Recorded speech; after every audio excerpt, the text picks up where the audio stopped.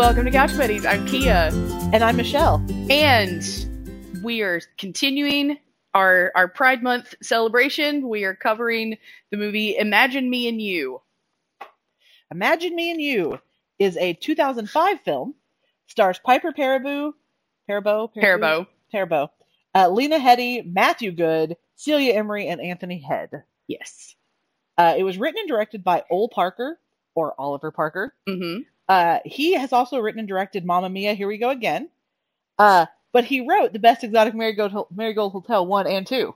Yes! And that's why I wanted to wait and get that reaction. I'm doing the drunk drafting. Especially since Celia Emery is in yes, that she's too. in both of them, yeah. Yeah, he didn't direct that, but he did write both of them. Yeah.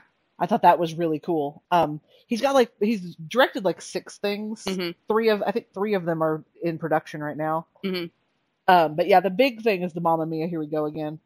That I love that movie. FYI. Yeah. I don't know if we're ever going to get to Mamma Mia on this podcast, but Mamma Mia, Here We Go Again is like one of my guilty pleasure. Like I will put that in just to smile. Mm-hmm. But anyway, it has an IMDb score of 6.8 out of 10. That's higher than I anticipated, to be honest. And a Rotten Tomatoes score of 34%. Again, higher than I anticipated. Really? Yeah. I thought we were going to be in I thought we were going to be in much lower double digits. I was expecting like an 18%. Cause I will say I think this is better than the Rotten Tomatoes score. Oh yeah. It's got like a 76 audience score. Okay. That makes me feel better. Yeah. No, I can absolutely see that like this being a movie that critics hate. Yeah. Cause it's all cliches and tropes. It is. But this is one thing, and this might be something that we've talked about before. I'm like, tropes exist for a reason. They do. And when you utilize them properly, they can make something great. Mm-hmm. And when you don't, then you're just falling back on cliches. Yeah. Yeah. And to be like, this movie does that in a few places. Yeah. But at the same time, we are going to get into it, but some of the stuff with Heck, like they stayed away from some tropes. Yes, they really did, and it comes like the fact that this was made in 2005 surprises the hell out of me. I can agree with that. Yeah. Yeah. If you guys haven't seen it, the synopsis is a newlywed bride becomes infatuated with another woman who questions her sexual orientation, promoting a stir among the bride's family and friends. That's the very short synopsis from IMDb. So when I first read that synopsis a long time ago, I'm going to be really upfront. I really, really hate infidelity in any way, shape, or form. I'm there with you. I really hate it. It was okay in this movie. They didn't go too far with it. Mm-hmm. But the synopsis, for me, made it sound like it was going to go in a different direction. So I'm really glad it didn't go in that direction. I'm with you. And that was something that, like, going into... Because, like, I was thinking, when I was watching... When I was watching Love, Simon the other night to take notes for it, like, I don't know why. I just had this thing in my head because I knew that this movie was very poorly rated, and I told you the reason that I even bought it, like I bought it without having seen it. I bought it because it had popped up on lists, like a Miss Mojo video and things like that of, lesser known rom-coms and, and even like, some LGBTQ movies.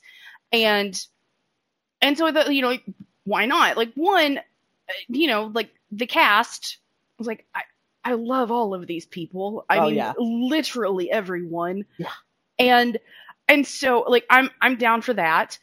But, but also, I'm like, okay, like, I don't quite know how, like, it being a 2005 film, I'm like, I'm not sure how this, how, like, the queer relationship is going to, like, how that's going to be. And so while I was watching Love, Simon, because I had heard so many good things about Love, Simon, and how Imagine Me and You was like a terrible movie. While I was taking my notes on Love, Simon, I just kept kind of projecting my thoughts forward to you and I watching this movie. and hating every second of it. And like, I legitimately went into this thinking that like we were going to like that we were going to be like ranting. Yeah. And that I was like, okay, well, you know, that will give us, you know, a good gay movie and a bad gay movie, you know. Yeah. But like, I legitimately enjoed this movie. This was for us, it was a British comedy, which is something that we are both very big fans of. And in 2005 was, I think, still really finding its footing. Yes. In America. And so I think that's probably a big piece of the lower score. Because I think around that time, like, Bridget Jones, the first something one. Like that, yeah. Probably around that time. But yeah, there weren't really, like... It wasn't we had like Notting Hill. We had Notting Hill and like Went to the Funeral. But those are all Richard Curtis. Yes. So to have someone which Richard Curtis like defies everything, you know. Well, I mean the weird thing with this movie, it's 2005. We were like Glee hadn't even premiered yet. Like we were still in a very like pre-queer character. Yes. World. Like you had, what was his name? Jack from Dawson's Creek, and that. Yes. Like you had very few characters, and maybe that was something that played into it. I don't know. And to be fair, like, and I kind of wanted to bring this up a little bit, like with Love, Simon, is that it's very, very rare to see, like, it's very rare to have. It's very rare to have like a non-independent movie. Did say that. Yeah. Well, the point that I was going to make was like it's very rare to have a non-independent film about a gay lesbian character, like, or about a gay lesbian character, because like, and even then, like most of the ones that we get are about like cisgender white gay men. Yeah. And so that's the bulk of the stories. And you know, like I mentioned the movie, you know, Boy Erased in the Love, Simon episode, and that's, you know, about a cisgender white gay guy. And a lot of the times they fall into the trope, you know, like the movies are either like, you know, it's somebody like who's basically, you know, Jack McFarland from Will and Grace, and it's just the most flamboyant, you know, like rainbows and glitter everywhere kind of white gay guy, you know, or it's a very like dark and depressing story about, you know, like takes a Matthew Shepard kind of turn, and it's so like it's so having a kind of a mainstream movie about a lesbian couple is very rare. And I was gonna, you know, because the, you know, what little bit of like an LGBTQ like movie market there is mostly like predominantly like, you know, white gay men. And so that's why when Moonlight won Academy Awards a few years ago, like that's huge. Oh yeah. And I still need to see that. Like, I own it, but like it's one of those, like, I don't know what's holding me back, but I'm just like, you're going to be in the right headspace when you watch it, and you don't want to watch it before then. Yeah, exactly. And so like with this movie, you know, I went into it just expecting it like to be terrible, and like it really was, like there were definitely some Cooper. Big problem with Cooper. But I think we're supposed to have a big problem with Cooper. We are supposed to have a big problem with Cooper, and also, like, I have a bigger problem with Cooper just because, you know, of the 15-year difference between the time when this movie came out and, like, now. Yeah. Because that kind of character is never okay. Agreed. But it's really not okay now. Agreed. I think what the Rotten Tomatoes thing said was other than it being about a lesbian relationship, this movie is filled with tropes, and it's so full of tropes, almost unwatchable. I don't agree with that. The writing in this is hysterical. It's so fucking funny. And you have Celia Imrie and Tony Head delivering some of the best lines in the movie. Guys, we were literally 2 minutes into this movie, or like we were 3 minutes into this movie, and we had already paused it twice because we were laughing hysterically. Yes, and the girl who plays H, because we have the characters. We have Rachel, played by Piper Perabo. And then her husband Heck Hector for short. He goes by Heck, yeah. Yeah, played by Matthew Good. And her parents are, I did not remember her parents' names. Ned and Tessa. Ned and Tessa, played by Anthony Head and Celia Emery. Mm-hmm. And then she has a little sister, Henrietta. Everybody calls H. Yeah, but everybody calls me H. Like, they say supposedly it's for Henrietta, but really it's for Jesus H. Christ, because that's what my mom said when she found out she was pregnant with me. Because H is like 10, 11, maybe 12. No older than 10. That's what I was thinking, like 10-ish. Yeah, which is why when they just like leave her alone at the end of the movie and she shows up with Heck, I'm like, how the fuck did you get here, kid? She called her boyfriend. But there's a significant age difference. And if you know anything about Tony Head and Celia Emery, they are an older couple. Yeah. And so they would have been a much older couple it would have been 95 when they found out they were having her. Jeez Louise, can you imagine? Yeah. But she is a gem in this movie. She is, like, and they use her just enough. Exactly. Because I said it straight away that she's probably my favorite precocious kid. Yeah. From various movies, because that's something that does get overused. Yes. But yeah, they use her perfectly. Yeah. But I don't like. I'm gonna bring this up because there were two things that you said before we got on mic. You were like, well, there's this. I'll save it. Yeah. So I want to know what those are because it's killing me. Okay, now I gotta remember what they were. That's why I also wanted to do this early. Yeah. I don't remember what most of them are now. I think that Tony Head was perfectly cast in it. I think that was part of what I was gonna say. The characters were so interesting. They were. And I'm going to say again what I said off mic. I want Tony Head and Celia Emery to move in next door to the couple that Derek Jacobi and Ian McKellen played on Vicious. And I want to watch that show. Yes. Because I think that's probably the worst thing about this movie is that as much as I enjoyed the romance and everything, like I take issue with love at first sight sometimes. Agreed. And the fact that they basically said love at first sight is the only way to fall in love in this movie kind of upset me. Because I didn't have that experience. I did fall in love with my best friend, and they kind of made me feel like that was a lesser experience. But whatever, that's fine. No, that's the way it came off to me. Is that they were saying I understand. That. I think the way that it read to me is like because it is a because they're talking, I think it felt more, like with the love at first sight felt like an allegory for seeing the person, not even like the person that you want, but seeing what it is, like the thing that you want. Because it took until like it took her meeting Luce to realize like, oh wait, I like the ladies. Yeah. Because, because I mean, my big bone of contention with this movie is that we don't get enough of like an internal dialogue or like internal monologue from Rachel, because like a lot of times Rachel's like motivations feel lost to me. Mm-hmm. And so to me Rachel is the weakest character in this movie. Yes.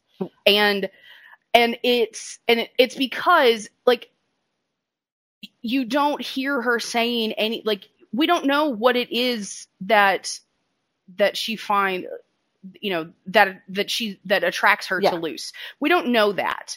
All we know is like that she is attracted to her, and she knew she was for her in 0.3 seconds, and that's in 3 seconds, and that's great. I don't know. It hurt my heart a little to hear like because it just felt like they were saying, like, because I don't think my husband and I are a passionate couple. Let me say it that way. But we also fell in love very slowly. Yeah, and they kind of made it like, I understand what they were saying in that she was never really in love with him. She loved him, but was not in love with him. I just don't think it was portrayed very clearly. I'll say it that way. Like that was probably my. I can see that. For me, it came across more as, like I said, not again, like not seeing like the person that you want, but realizing that like I'm saying it poorly, but that it just took it just took a minute for her to see Luce and say like, no, I like this is what I want, and because in that way, this is a thing that comes across in a lot of in the kind of like queer storytelling of because you have the character who knows there's something different about them, but doesn't feel that they can act on that impulse, and so they go with the norm, and so finally taking the step towards the thing that they want, which is considered abnormal. That's the having the gay person who is told that like liking someone of the same sex is not okay, and so they stick with like the heterosexual relationship, and because that's what's expected, that's what's normal, and then finally breaking out of, because that's basically what this movie is, and then stepping into the what it is that they're after. And again, I know I'm butchering this, and a lot of that comes from the fact that like we literally like just finished the movie like 10 minutes ago. Yeah. And so we're just kind of really jumping into it, and so I've not had the time to process it like I did with like Love, Simon or anything. Yeah. But yeah, I like to me like it didn't feel like the movie was pushing a love at first sight agenda so much as it was like I said, I don't know. It read differently to me. Makes sense. But it was just some of the dialogue, not all of the movie, but some of the dialogue, and maybe it's because they couldn't explain it properly. Yeah, and I think that maybe was the problem. Like it wasn't made clear to me properly. Yeah. In such a way where I was like, okay, but yeah, there's more to it than that. Because every single character that is in love with someone fell in love in this whole movie, fell in love in the first few seconds. Yeah. And I think that like they didn't have Ned and Tessa, rather than saying like he says I fell in love with her the minute I met her, like that, and it sounds like Tessa was the same. And like they never, even H runs into that boy and there's an immediate like she's in love with him. Like I think that was that was more my like they're giving the message to it wasn't just couples that like the same gender. It felt that's just the way that it came across. And to now me. that you're saying that, like I think for me I was separating it into, because how many fucking movies have we watched where that's literally like it's all about the love at first sight? Yeah, and that always drives me nuts. Well, but no, but every single one of those that we've talked about it's a heterosexual love story. Yeah. And so to have that literally with that happening, like with H and with them, like with the parents, it literally didn't even register to me, because that is something we have seen so many times. And so to have it front and center, like with Rachel and Luce, it felt differently to me. So like my brain processed it into like two completely separate ways. And so that's I think that's what I was getting at, was like, it like, because it does feel differently. Whereas I was looking at like all of the different love stories, like parallel, because I felt like they were trying to parallel some stuff. Yeah. And so I was looking at it from that perspective. So like we just both had different angles. It was the same. Yeah. Like I'm fine with them getting together or whatever. Or whatever. You know what I mean? I'm fine with them getting together. It was just, that is always a nitpick that I make. I don't know if I do it. I try to do it on everyone where it happens. I am not a big fan of love at first sight when you barely know the person. And like they did have a cute interaction to start with. And so that helped a lot. Yeah. Rescuing her wedding ring from the bowl. From the punch bowl, yeah. And then giving Rob, actually, I take it back. Forget Coop. Rob is the worst thing in this movie. Rob? No, like, okay. Coop is like second to Rob only because of Coop has like one or two redeeming moments in the movie. Rob is the worst. Like Rob is the worst, but we don't get a lot of Rob. Yeah, I just take umbrage with the like my dick will turn you kind of like thing. Once again, I think we were supposed to. Yeah, and it's always something that Heck is like, yeah, no.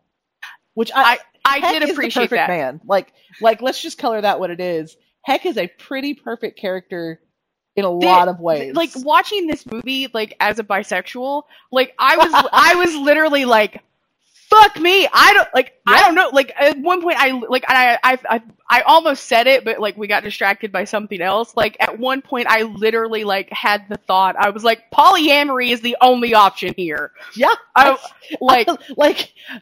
Let's have a throuple. Whereas my thought was, were I unwed, I would volunteer as tribute for poor Heck. Like, I love Heck. Okay.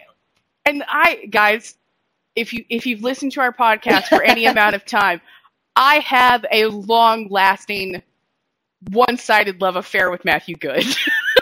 Tis true. It has gone on for a very long time.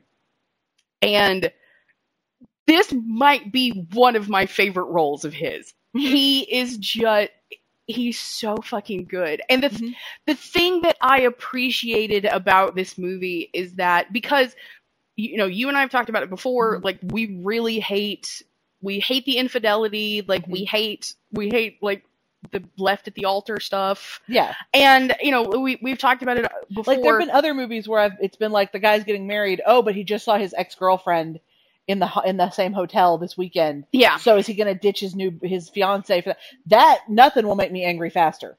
Right. Like, for real, nothing will make me angry faster. Yeah.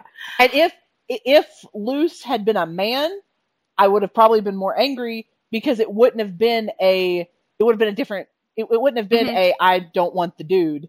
It would have been, I don't want this dude. And this dude is perfect. But yeah, it's probably the reason because we've talked about Grace and Frankie before. Yeah. It's probably the reason why I have issues with Saul and and what's his name? Robert, thank you. I thought to say Martin. No. Saul and Robert. But my issues with them more lie with, number one, Saul's a cheater. But Saul's a cheater twice over, yeah. And the lying that comes with that. Yes. Versus that is always my issue. Like, anyway, sorry. That was off topic. No, but that's where I'm coming from. No, I get it. And I do. Which is why I think I appreciated how torn she seemed. Yes. Like I appreciated, because I was all set to go, okay, so infidelity's not okay. Ever. Yeah. Because like I know people who've gone through that and it's still not okay. Like it doesn't make, like, I had to say it on Grace and Frankie. Like, why didn't you tell her 20 years ago? Yeah. Because you've made her, you've cheated on her for 20 years. I don't care. I think it's one of the daughters points it out. It doesn't matter what gender you were cheating on her with. You were still cheating. Yeah. And that's always my thing, which is why I think I appreciated this. Number one, how quickly it happens. Like, it's not like a prolonged affair. Yes. And she is clearly torn because Heck is a genuinely good guy that she loves, but is not in love with. Yes. So anyway. Yeah. No, I'm amening from the corner over here. But I mean, we should probably get into talking about this, but there was something I was going to circle back to, and now I have no goddamn clue what it was. No, guys, also, we took like a 2-hour break in the middle of this movie because conversations. Well, somebody delivered a package, and so we paused it because we were dealing with that, and then we were talking about what was in the box, and then it led into, somehow by the end of it, I was talking about a YouTube series that I was watching, and it led into us going into a Star Wars rant, Marvel rant. Star Wars, Marvel, like someday we'll have to do like an actual recording of something like that, where I can get my preaching out there. No joke, guys. One of these days there will be a bonus episode that is literally like, we just turn on a microphone and just have a conversation. Yeah. And it will be like 4 hours long, and no one will listen to it. But that's fine. It'll 4 hours long, and we will have a quiz at the end. Yeah. But yeah. So we did take like a real big detour in the middle of this movie. so like some of our early thoughts may be a bit scattered. Yeah. But then again, as we mentioned in the Love, Simon episode, this is the first time Michelle and I have like hung out in 3 months. Yeah. We've not seen each other since the beginning of March. Yeah. So there was a lot of things that just had to happen. But the opening of the movie, we have, it's Rachel's wedding day. Rachel, getting ready for her wedding, her friends showing up. And then I did love this because I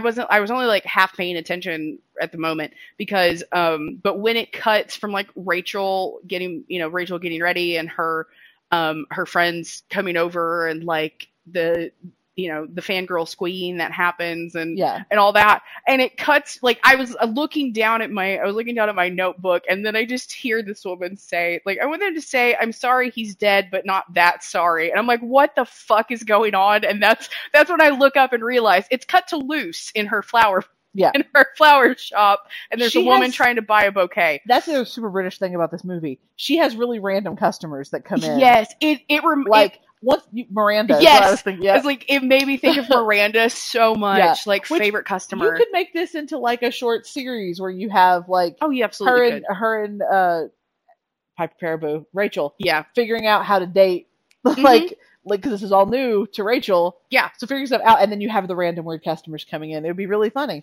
Yeah, I'm right and then Tony Head and Celia Emery show up every episode to give us. I got a real Penny vibe from them at times. Yeah. And like I was like there were definitely like a couple of moments, and it might just be because like Cecilia Emery and Patricia Hodge kind of have like a similar vibe. Yeah. But like it would not have surprised me if like because we had like an after credits kind of little scene, little epilogue.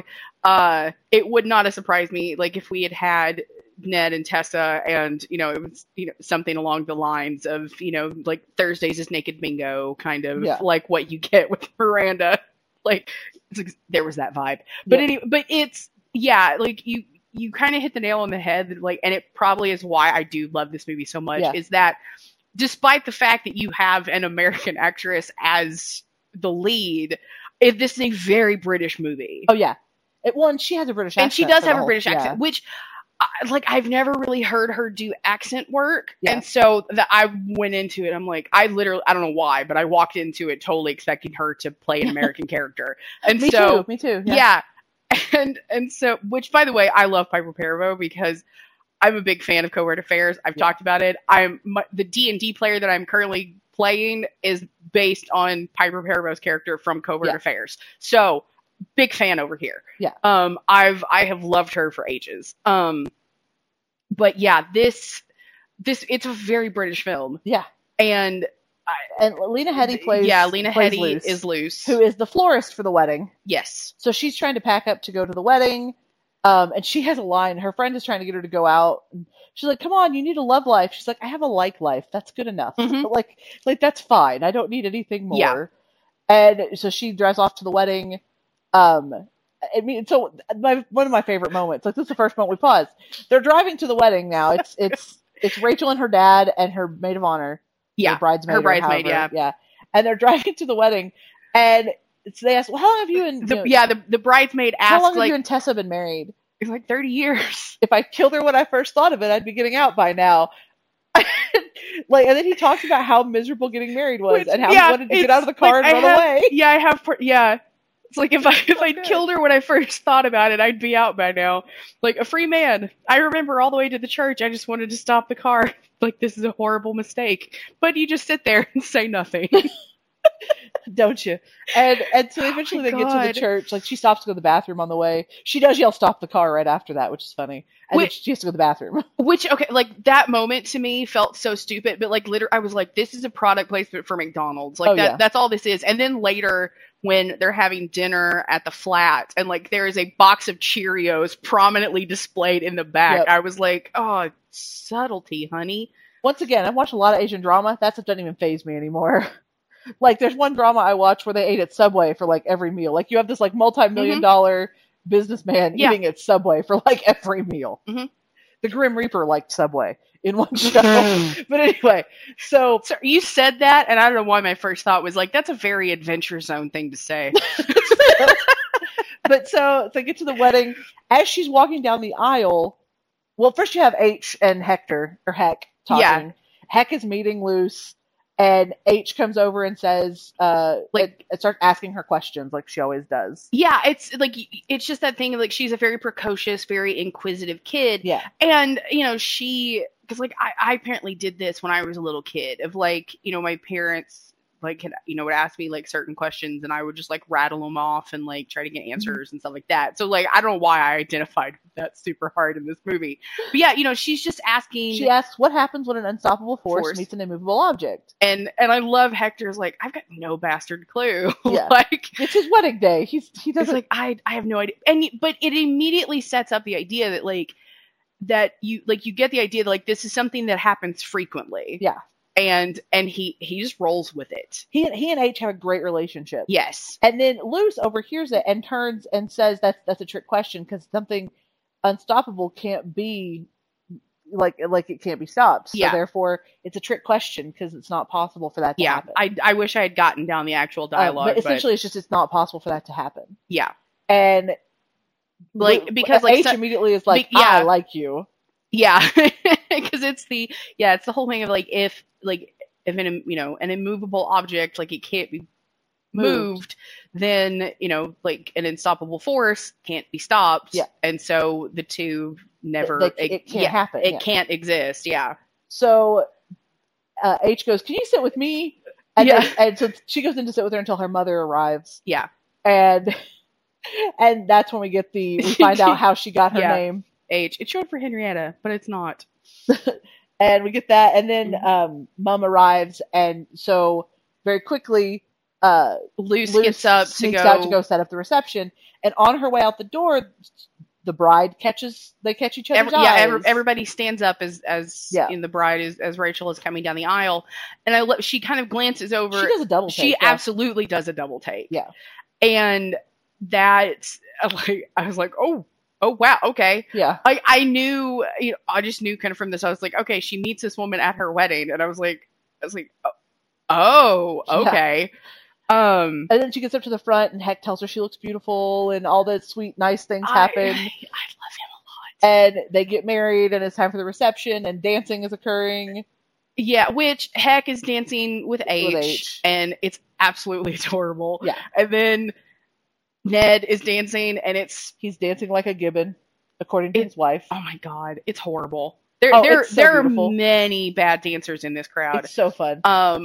Meanwhile, like we said before, like Rachel is like by the punch bowl. Yeah, like you see her just like fiddling like with the punch, and then everything. And Luce kind of comes over, introduces herself, and then, you know, says like, you know, she wants something to drink, and that's when Rachel says, like, yeah, I wouldn't advise that, I'm afraid. And then tells her, you know, Rachel was going to get some of the punch, and her wedding ring slipped off and fell in the punch. And so Luce is like, oh, you tried the ladle. It didn't work. Like, yeah, it didn't. And so Luce just fucking like rolls up her sleeves. I got this. Cover me. Use the dress to cover me. And I love it that like Rachel just steps in front of her and literally just like holds out her skirt, and it's so funny. So good. And while that's happening, we meet Rob, and he's a tool, and everybody can tell he's a tool. And so my favorite thing is she does slip the ring back on. Yeah, Rachel holds her hand up behind her back, and Luce puts the ring on her. And then Luce comes around and shakes the guy's hand with the punch-covered hand. Yes. Beautiful moment. So good. It's a beautiful moment. And then Cooper is going to put the moves on Luce. Because he met her earlier. He's got a vibe. And I was like, Bubba, you need to get your vibes checked, because it's wrong. Mm-hmm. And so like Cooper is giving the best man speech, and Dad starts to give a speech, and Mom's like, no. Yeah, like he immediately like rips that microphone away. And he gives a good. Now Cooper does do a good job at the best man speech. I fully expected it to tank. Me too, because it was a British comedy, and I was waiting. This is a British comedy that did not have any secondary embarrassment.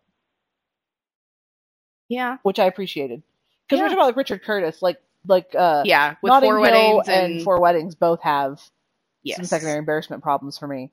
Yeah. So this did not have that, and I was so pleasantly surprised. Yeah. But anyway, so he gives a really good speech, and then Heck, he's like, the reason that it took him so long to do this, it's time for Heck's speech, and Heck can't speak in front of a crowd. Yeah, he can't. Like, he immediately like freezes up, and she rescues him. She does. Like, Rachel stands up. They do complete each other in a really great friend way. I mean, and like, she jumps in to help Heck, and she has this line, because, you know, she kind of talks for a little bit, you know, it's almost like she's trying to feed him lines, and he's just like, not. I'm Heck, and I'm happy I'm marrying Rachel. Like, yeah, and so, you know, it's like she's trying to feed him lines, and then like she goes on for a little bit, and then he's just like, yep, leave you to it.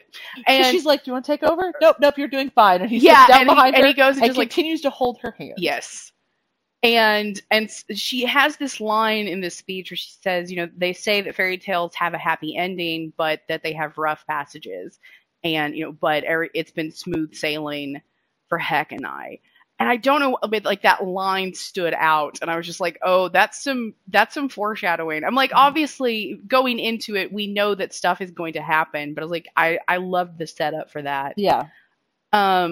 And so then Rachel, the wedding is over. Rachel shows back up at Luce's to invite her to dinner, and she tells Heck she's trying to set her up with Cooper. And Heck is like, are you sure that's a good idea? Like, Heck kind of has the opinion that no one should be forced to be around Coop, including himself. Yes. Coop is his best friend, and he doesn't want to be around Coop. So, and they're at an auction. They're at an auction, like, getting a sofa, yeah. And that whole scene is really great. It's so fucking good. It's so good. Like, he tells her they're only going to spend 200 pounds yeah. on the, if they go, he's limiting. Well, why do you have to limit me? We don't need a limit. He goes, yes, we do. I'm putting a limit on you. Yes, that's happening. Well, it's not even that he's saying is like that he's putting a limit on her. It's just it's just that he's like, he thinks that, you know, like, he thinks that there just needs to be one, because that's what makes it a challenge.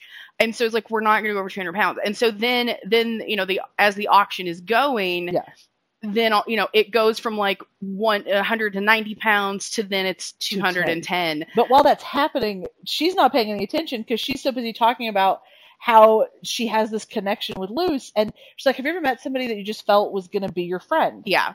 And he's listening to her, which you find out later. Yes. At the time, you can't really tell that, which is, I thought was super good. Yeah. But he's like, okay, well, the couch. Okay, we gotta go. Why aren't you doing your glare thing? And then, I loved it, because and then he just tells her, you lost the couch, and she just grabs the thing, goes 400 pounds, and he just sits back. He's like, no, drops his hands into his face. He's like, okay. So when they actually have dinner, it's one of those things. It felt like such a shorthand for, like, you can tell this is something that has happened with them frequently. Yeah. And that this is just something that goes on in their relationship, because I love that, like, while they're still like scoping out items and like waiting for the couch to come up to bid, you know, he's just telling her, he's like, okay, baby, like, you've got to like use that red eye glare of yours on the other bidders. And again, like, she's not really paying attention to him because she's talking about Luce and Cooper, and he's just like, yeah, okay, like, seriously, like, daggers, like, come on. You're better at this than me. Yeah, you're much better. Like, you're much scarier than I am. Yeah. And it's just like, it's like, I appreciate what this movie did so much, because the thing with love triangles is that inevitably, like, it's never, to me, like, it's never an equal triangle. It's always, there is very obviously it is obviously person A. Like, that's who it's supposed to be. We all know it. Yep. And most of the time they fuck up and, like, they pick person B, and it's just like, that's wrong. Yeah. And what this movie is, like, they make both people likable. Mm-hmm. And they never villainize Heck. They don't villainize Heck, and in turn he doesn't villainize Luce. Yeah. And to me, that is so important to me. And, like, especially the fact that this is 2005, I'm like, that's some kind of progressive shit, and I'm here for it. Yeah. But Luce and Coop, you know, come over for dinner. Well, we meet Luce's mom first. Oh yes, because Luce's mom we find out she's depressed. Doesn't like to leave the house, stuff like that. So Luce is constantly looking after her mom.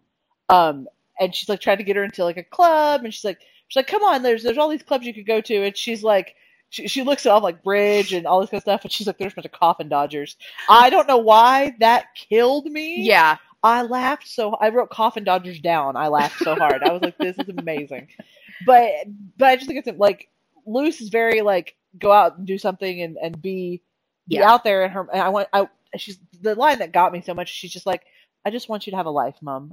I wish you could have a life. She's like, I know. And that's it. Like, it's just a very quiet moment between them. And I just thought it was so really telling and really interesting. I don't know why. For some reason, I thought that happened later. Then they come over. But then they come over for dinner. And I love, like, because Luce gets there look at our very expensive new couch. Yeah, come look at our sofa. But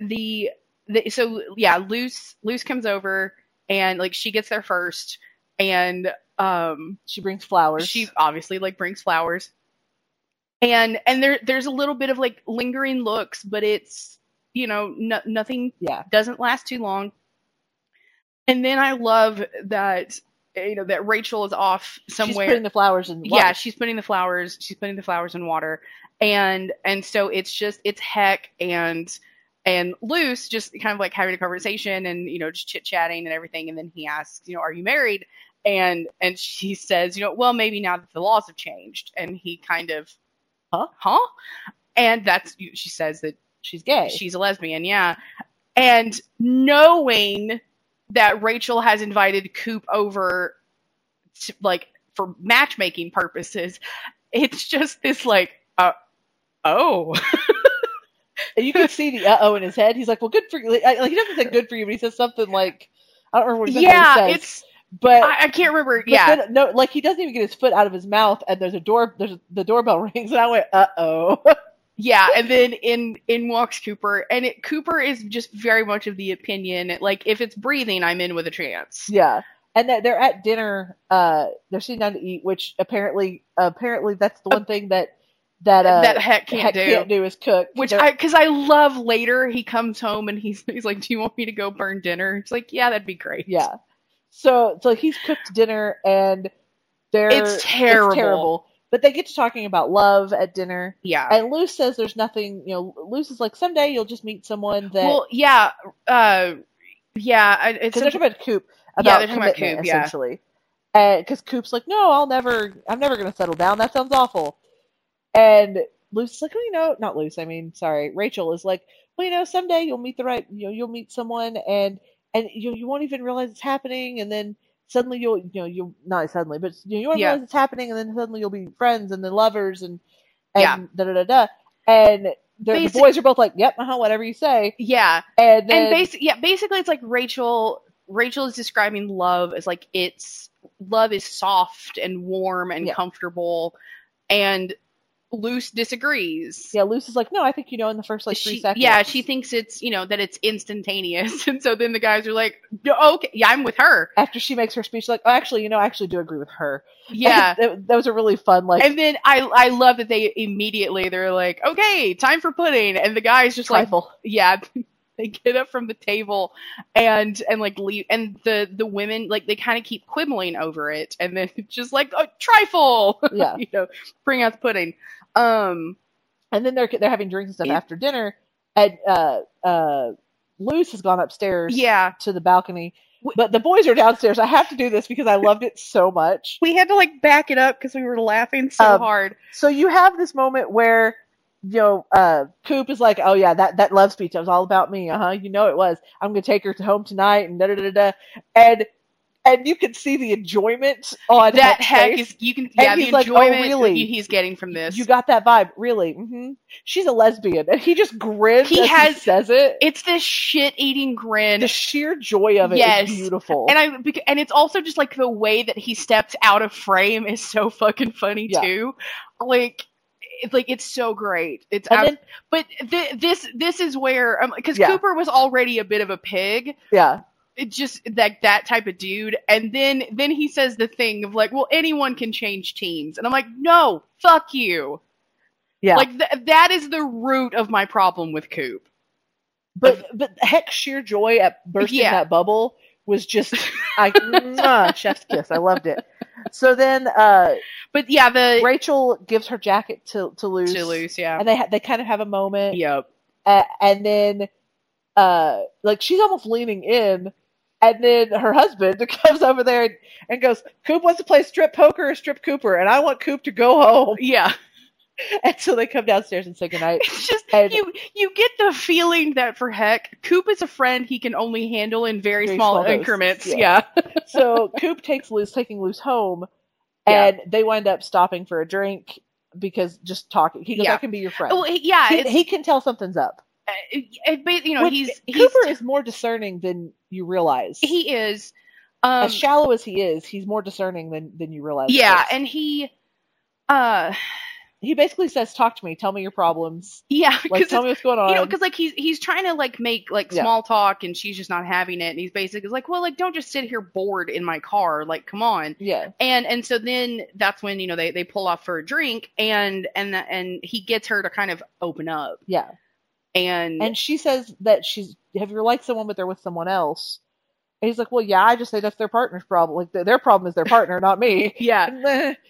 To which she responds, I think you don't mess with another couple. Yeah. Like you don't do that. And then so it kind of goes on. But he invites her, like she gets a phone call to do a delivery, and it's flowers to table 7. Oh look, it's Coop. Yeah.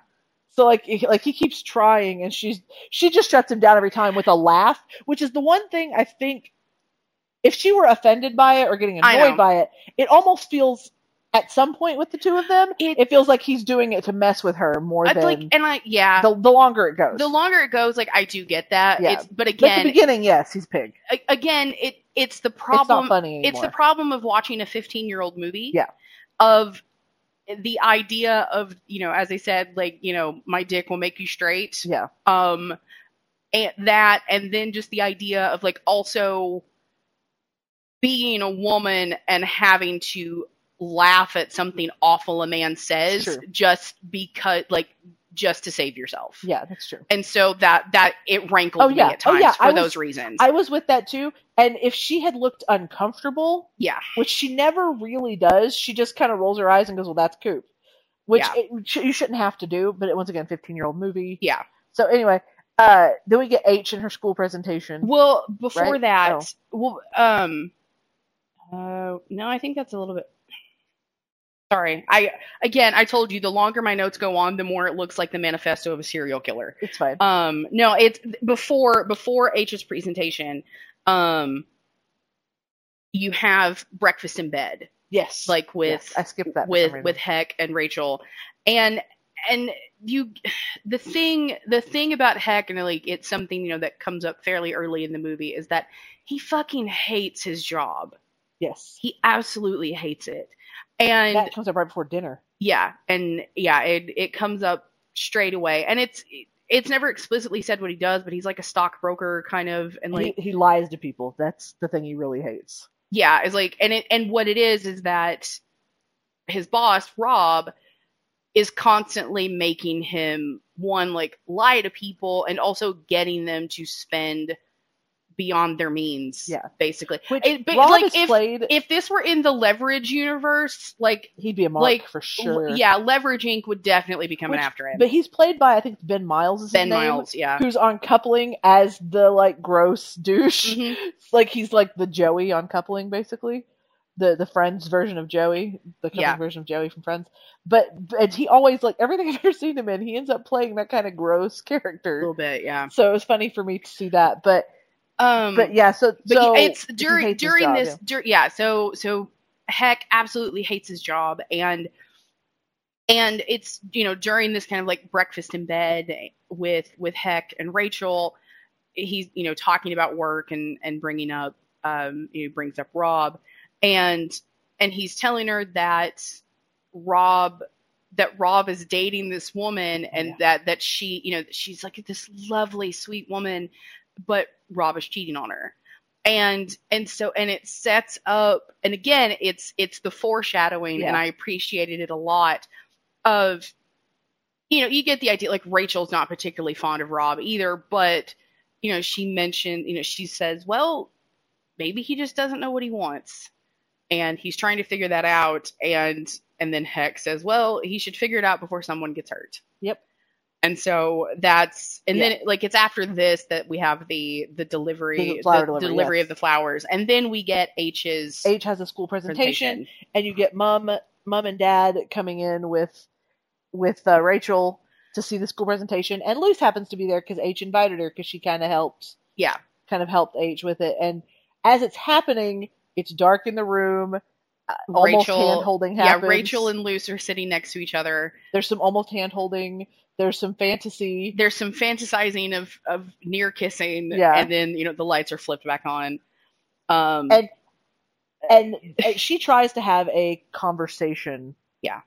With, or when I say she, I mean Rachel tries to have a conversation with Luce, and Luce bamfs. Yeah. Luce is like, nope, can't do this right now, bye. Because Rachel is acknowledging that there's something we need to talk about. Yeah. Clearly. That there's something here. And Luce is like, bye. And she just bamfs out. And meanwhile, Heck can sense there's something off in his marriage. Yeah. And he's like, well, maybe it's just because we're just married. Like everything kind of feels different. So he decides to talk to Ned, which is her father, to which Ned, this is at like, what is it called? Bonfire night. Bonfire night. Yeah. Thank you. They're having, it's bonfire night, and they're having, there's fireworks. Yeah. And Dad and Heck are getting food. And he's kind of trying to ask, like, a question you shouldn't ever ask your wife's dad. Mm-hmm. And he starts to bring Rachel up, and Ned kills it, and he just says, nope, you don't ever bring my daughter up to me. Like, we can talk about weather, we can talk about anything else. Yeah, we can talk about sport, we can talk about weather, but never about Rachel. Never about Rachel, because then I'll remember you're the guy that's putting up my daughter. Yeah. And just turns and walks away, and Heck's like, oh, geez, okay. Yeah. Before that, and you mentioned earlier this being the one British movie without embarrassment humor. I'm looking at my notes. Did I block something out? I think you did, because you've skipped right over it. It's the one bit of embarrassment humor in this movie, but even then, it wasn't that terrible. It's when she's renting videos. Oh yeah, the porn thing. Yeah, and so I didn't write that down at all. Yeah.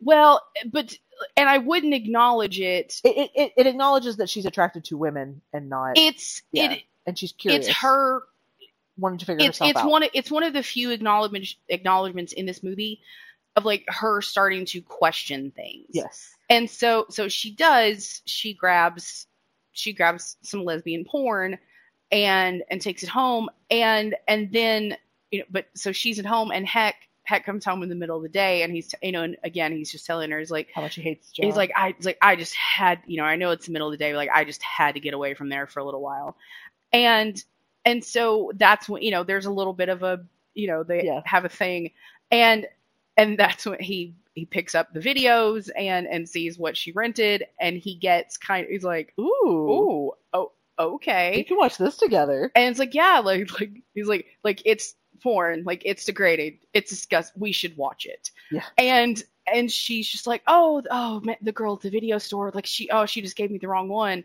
and she's so flustered, and he's like, well, trying to spice up their marriage. He is, and like, because that's where and so it's after this that he goes and talks, and it's just she just completely like shuts everything down, because goes to take the video back, and and so like I didn't have a problem that scene with the two of them wasn't embarrassing. It was the renting it with her mom walking in, with her mom coming in. Yeah, that was embarrassing. But it's like I would have glossed over it if it weren't for the fact. But it's important to the character. Yeah, absolutely. It's important. I just didn't write it down. Yeah, no, and I figured that's what happened. But it's immediately after that it's bonfire night, and Heck is trying to talk to Ned, and at the at bonfire night, because immediately like Tessa starts asking, like, when am I going to have grandchildren? Yeah. So it's a huge like thing. We're not fans. No. Yeah, we definitely aren't. And Tessa just starts in on this, and then about that time, Ned and Heck come back, and Rachel is basically like, get me the fuck out of here. She's like, oh, something like, I'm so glad you're back. And he goes, oh, you have no idea.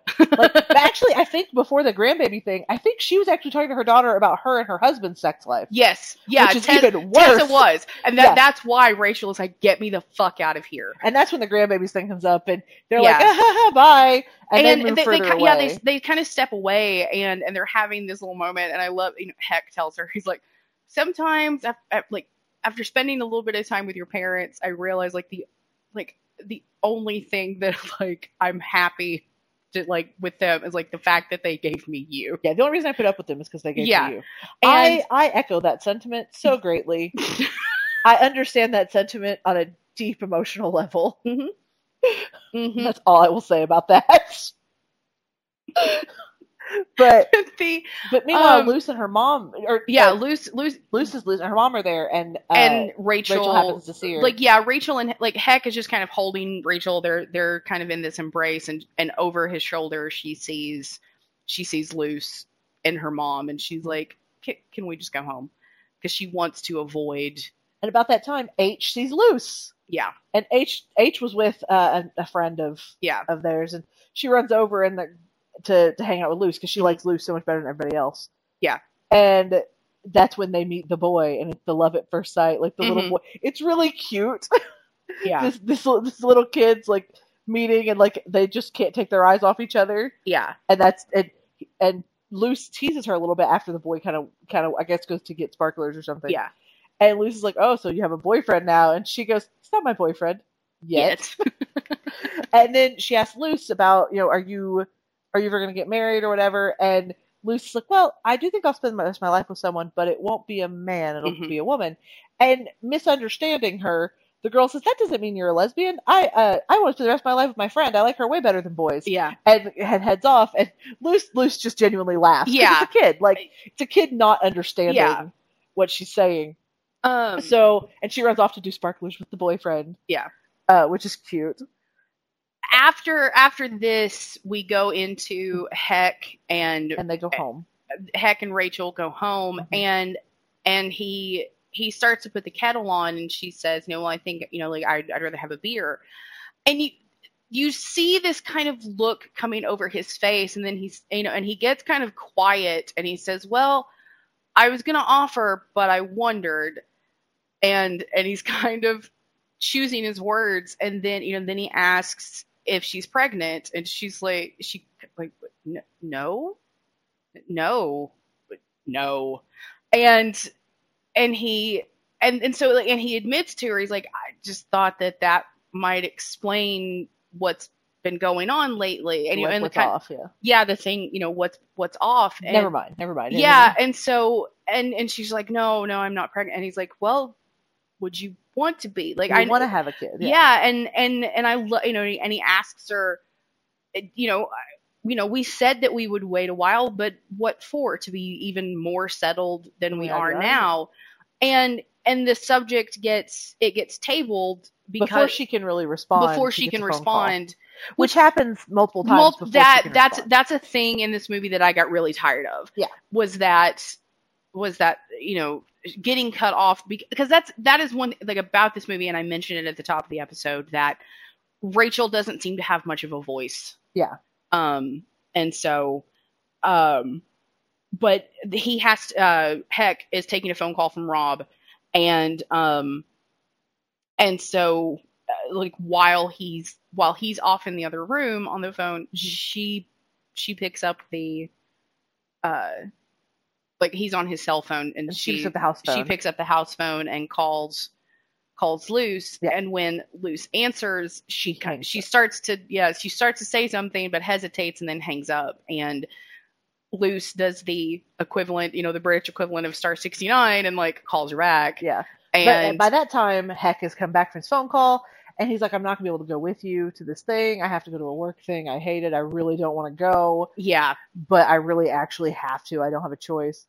And so when Luce calls back, Luce calls Heck back, answers the phone, and Heck unwittingly sends his wife on a date. Yeah.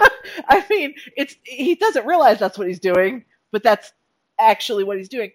So he goes, I have this thing, and I can't escort Luce, so I want you to, or I can't escort Rachel, so I want you to escort my wife. Yeah, please escort my wife. So they go to a soccer game, and Luce teaches Rachel how to This was so yell. weird. It was a weird scene. It was real weird. It's only there for the end of the movie, but it is. But this, like, for all of, like, because this again, like, this is, they talk about, like, so many tropes in this movie, and it's true, and this is a trope because it's something that comes up quite often of the, like, for example, the or just, sorry, I don't know why I said for example, because I don't actually have one.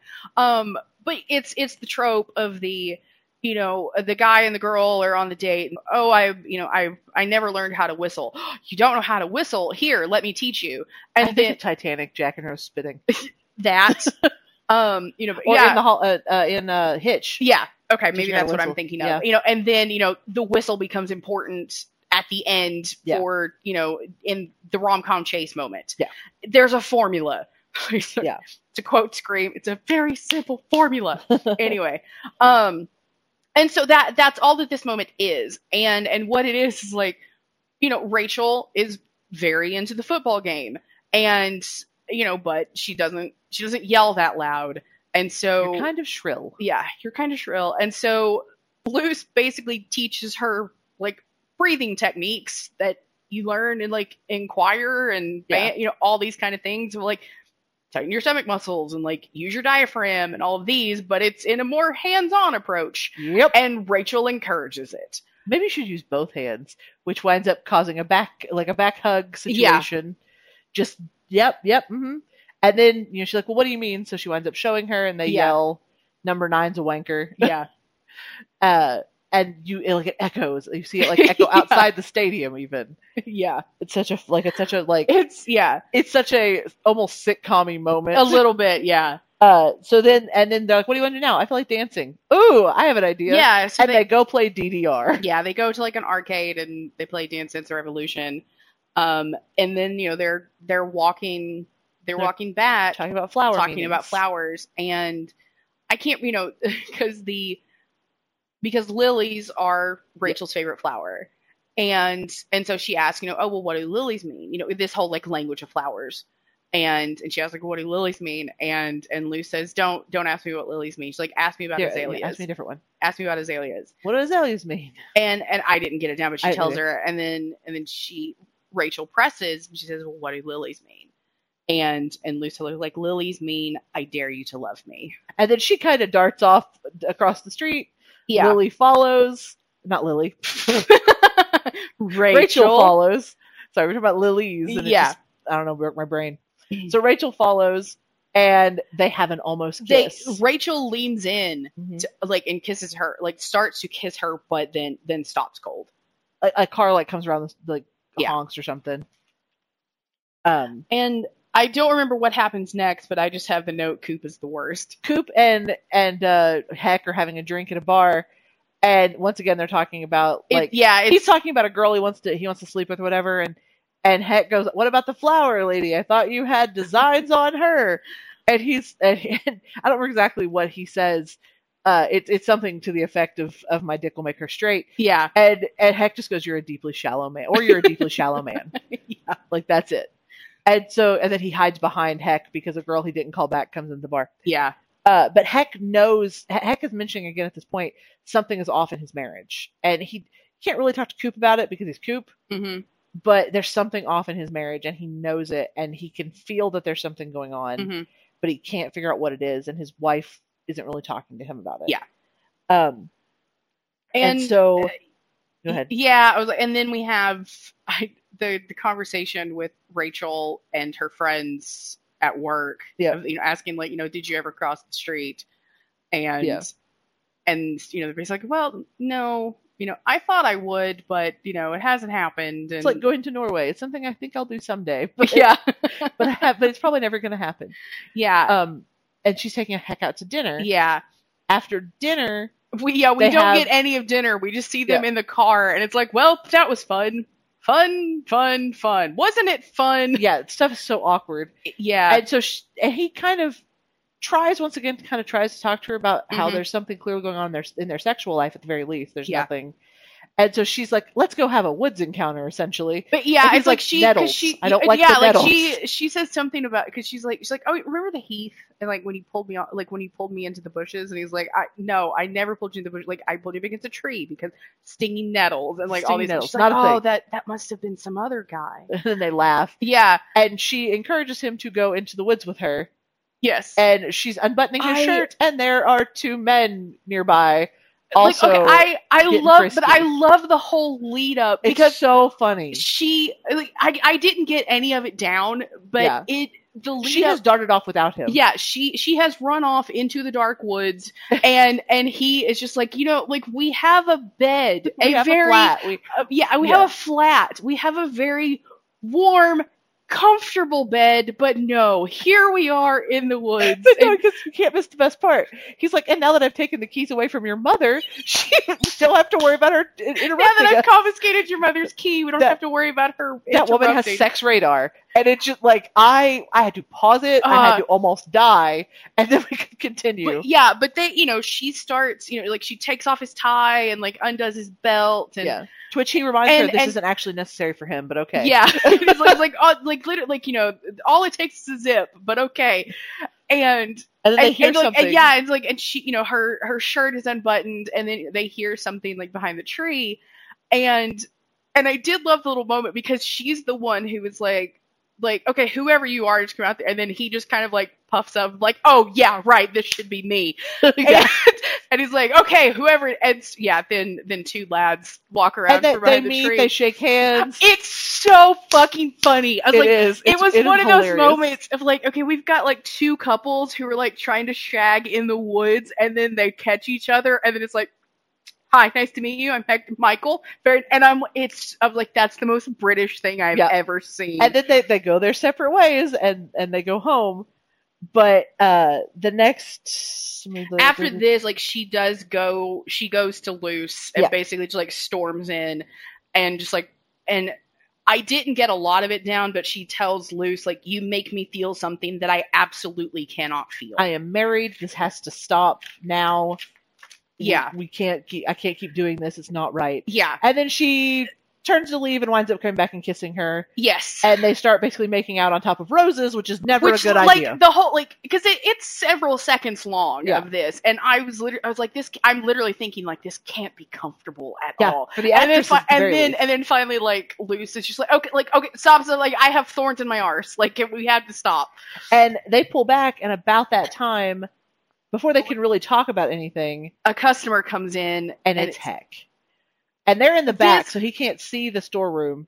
Yeah, and so he's calling after Luce, and he's like, are you back there? And she's like, no, like don't come in. Back here. I'm coming out.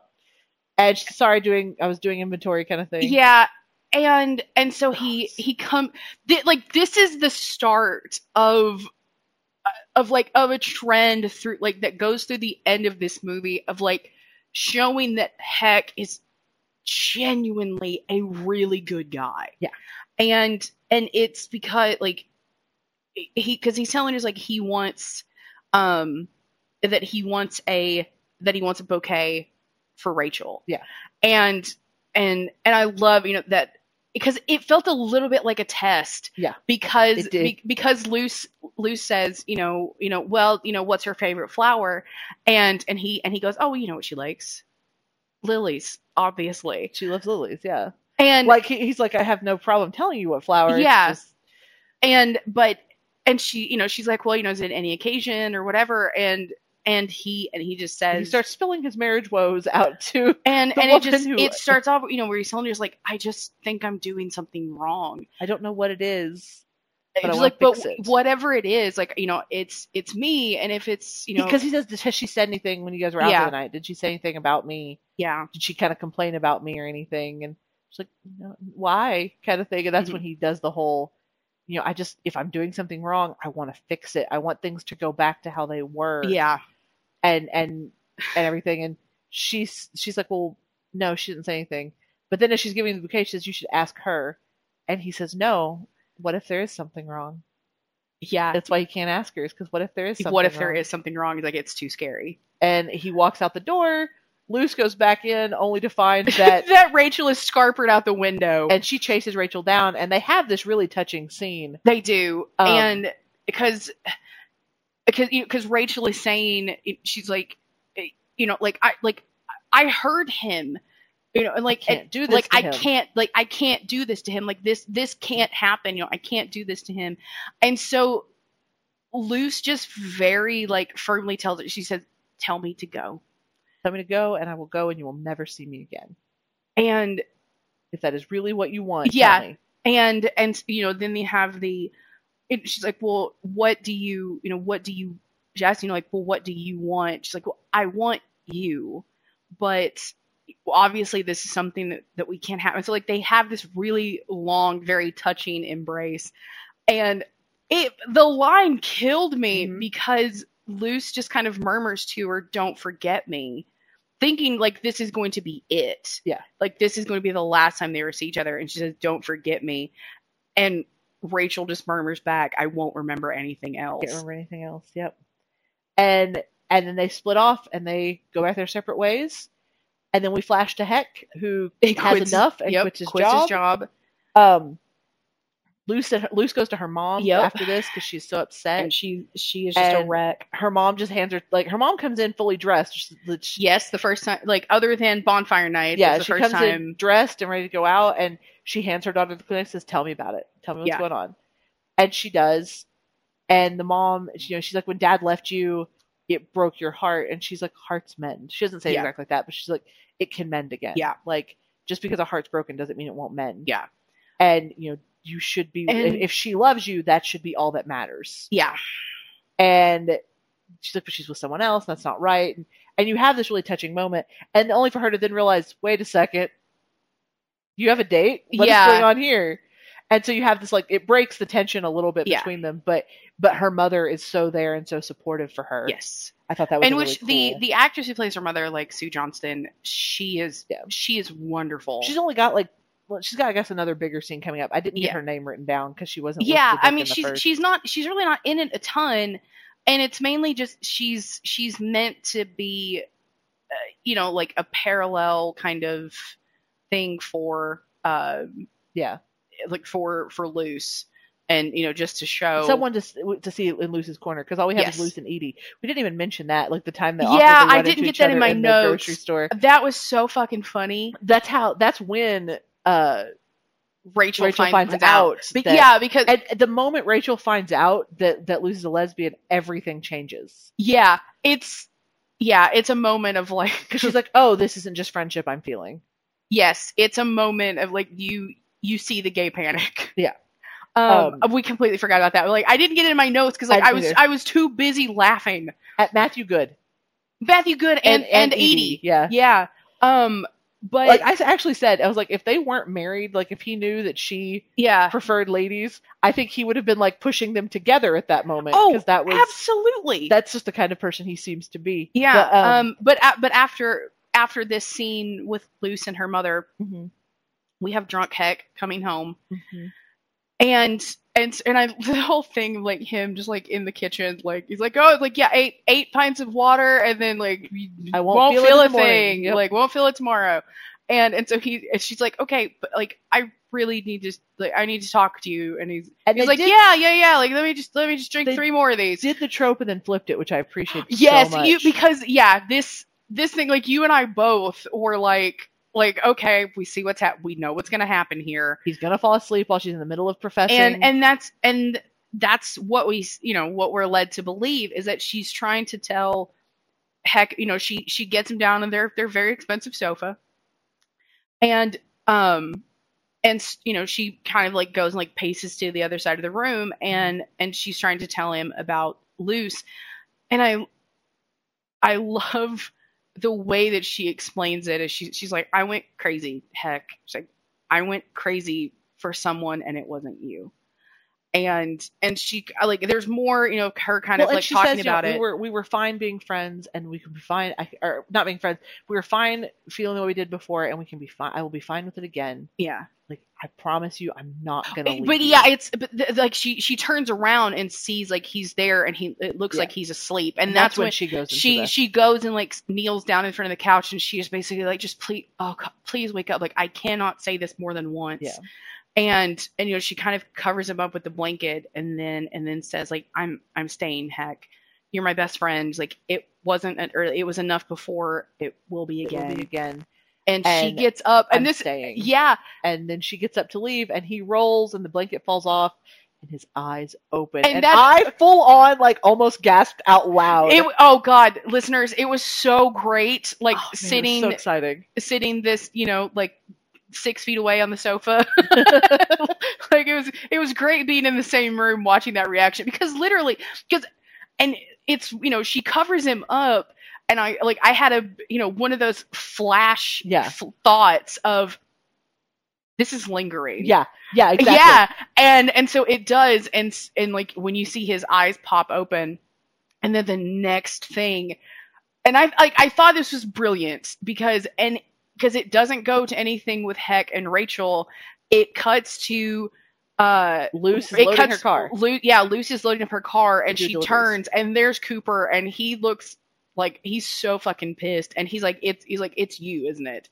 And because he's pieced everything together, and he goes like, I did hate, you know, that he called her some kind of slut. He just called her he said dumb slut. Yeah, but it could have gotten so much uglier than it did. It absolutely did, and I thought it was going to. I thought it was going to as well, because he says, "What happened to you? Don't mess with couples." Basically, that is more his issue. The thing that like broke me was when he says, you know, like, he called me in the middle of the night, like sobbing his guts out, and like telling me, and he's like, and it's you, and like, we're like, because, you know, Cooper, like, he's like, he hasn't figured it out yet, but I know. Like, he hasn't figured it out, but I have, and yeah, it's the one moment. Dumb, shallow Coop puts the pieces together and goes and tells Luce this isn't fair. Yeah. It's not right. It's not fair. What happened to not messing with a couple? What happened to you don't wreck couples? Yeah, what happened to that? Because you kind of get, as much as he finds commitment and monogamy boring, this is his rock couple. Yes. He's the Sean to their Corey and Topanga. I thought it. And like, this is the constant in his life, and she wrecked it. Yeah. I mean, it's not just her fault. Like, it's absolutely not. But there's more to it. But from his perspective, yes.